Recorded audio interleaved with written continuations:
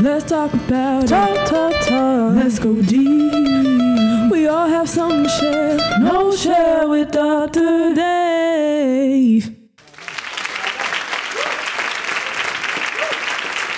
Hello and welcome to the Null Share with Dr. Dave podcast. I am Dr. Dave Cornelius, your host. We are continuing the series Resiliently You to discover what makes people resilient to build high-performing organizations and sense belonging and healing. The topic is, it's time for business leaders to address healing, the missing piece of the diversity, equity, inclusion, and belonging DEIB puzzle. Our understanding of what it takes to create an inclusive workplace where all can thrive has evolved considerably over the years and will continue to evolve. Employing the language of diversity, equity, and inclusion, DEI, is now standard practice in the business world. Recently, many have added the critical idea of belonging to the lexicon. It's time to further expand our vision and add healing to the mix, and not as an afterthought or a nice extra, but as foundational element for a healthy workplace. The goal of diversifying organizations started to be embraced in the 1960s, first as the right thing to do, and later as a business imperative. In the 1980s, insights into the importance of psychological safety made it clear that diverse representation would only mean so much if people didn't feel truly valued. Thus, the goal of inclusion was introduced. In the last decade, we have accepted equity, creating a level playing field, as a necessary addition. Belonging takes inclusion a step further. Our ultimate goal should be for all employees to feel comfortable being their full, authentic selves at work. Over the years, I have been convinced that belonging is impossible without healing, especially for historically excluded and marginalized populations.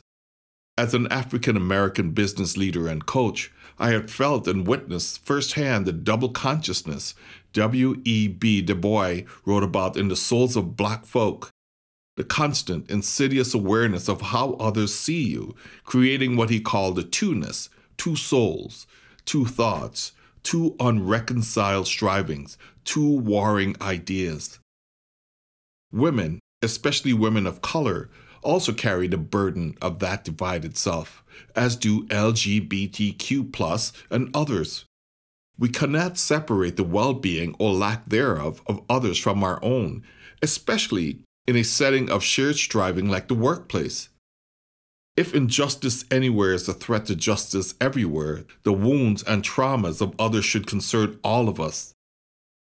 The pandemic has made it abundantly clear how deeply connected our destinies and well-being are. We learn we must protect others in order to protect ourselves. Many business leaders learn that things like mental health are not just purely private matters, but have a significant impact on an employee's ability to thrive and perform well. Some business leaders also came to realize in the wake of George Floyd's murder that a national racial reckoning couldn't be left solely to the politicians. Recently, an influential group of medical experts, the U.S. Preventative Services Task Force, recommended for the first time that all adults under age 65 be screened for anxiety. Our individual and collective mental health is still reeling from the pandemic. We are increasingly divided politically and culturally. The need for healing has never been greater.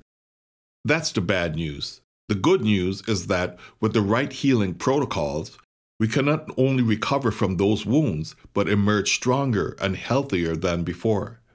Athletes know that they can come back from injury better than before. Research into post-traumatic growth shows that individuals and communities can ultimately be transformed positively by difficult and even traumatic experiences. In my own work in the corporate world, I have found great inspiration and practical wisdom in the Ubuntu philosophy that helped transformational leaders like Archbishop Desmond Tutu and the late President Nelson Mandela, who healed a divided nation in South Africa. I believe this philosophy, with its core principle of I am because we are, can help heal and transform the American workplace.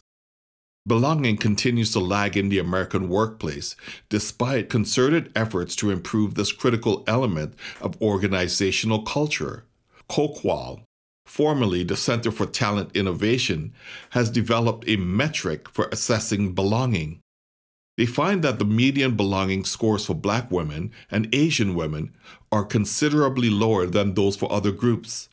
But they also find that even small gains in belonging yield significant improvements in employee retention, engagement, and satisfaction.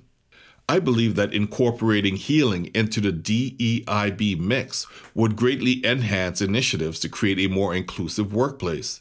It should be noted that when Louis Griggs first introduced the idea of inclusion to his business clients in the 1980s, he initially got pushback from people who saw it as too touchy-feeling for the business world.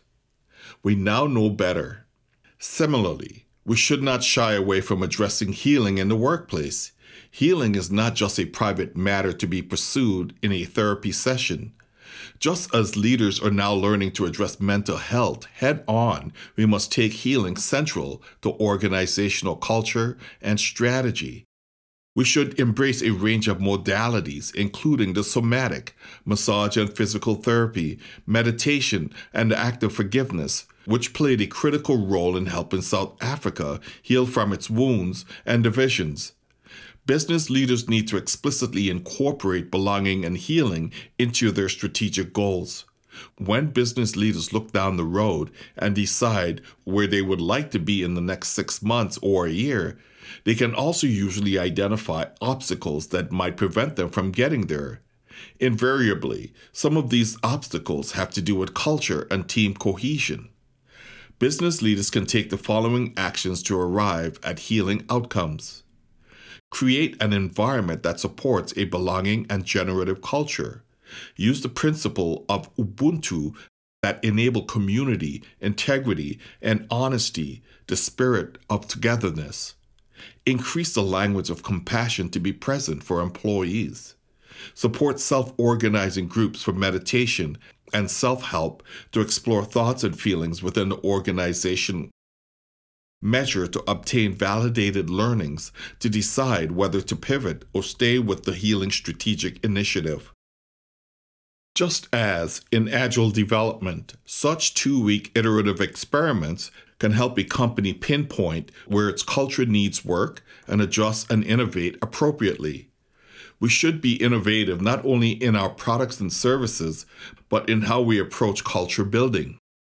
The workplace is where we spend so much of our days and years, and also where we pursue our livelihoods and ambitions. We're a better place to pursue the healing and wholeness we all need. Thank you for listening to the Knowledge Share with Dr. Dave podcast. We look forward to connecting with you in our next episode. Let's talk about talk. Let's go deep. We all have something to share. No share with Dr. Dave.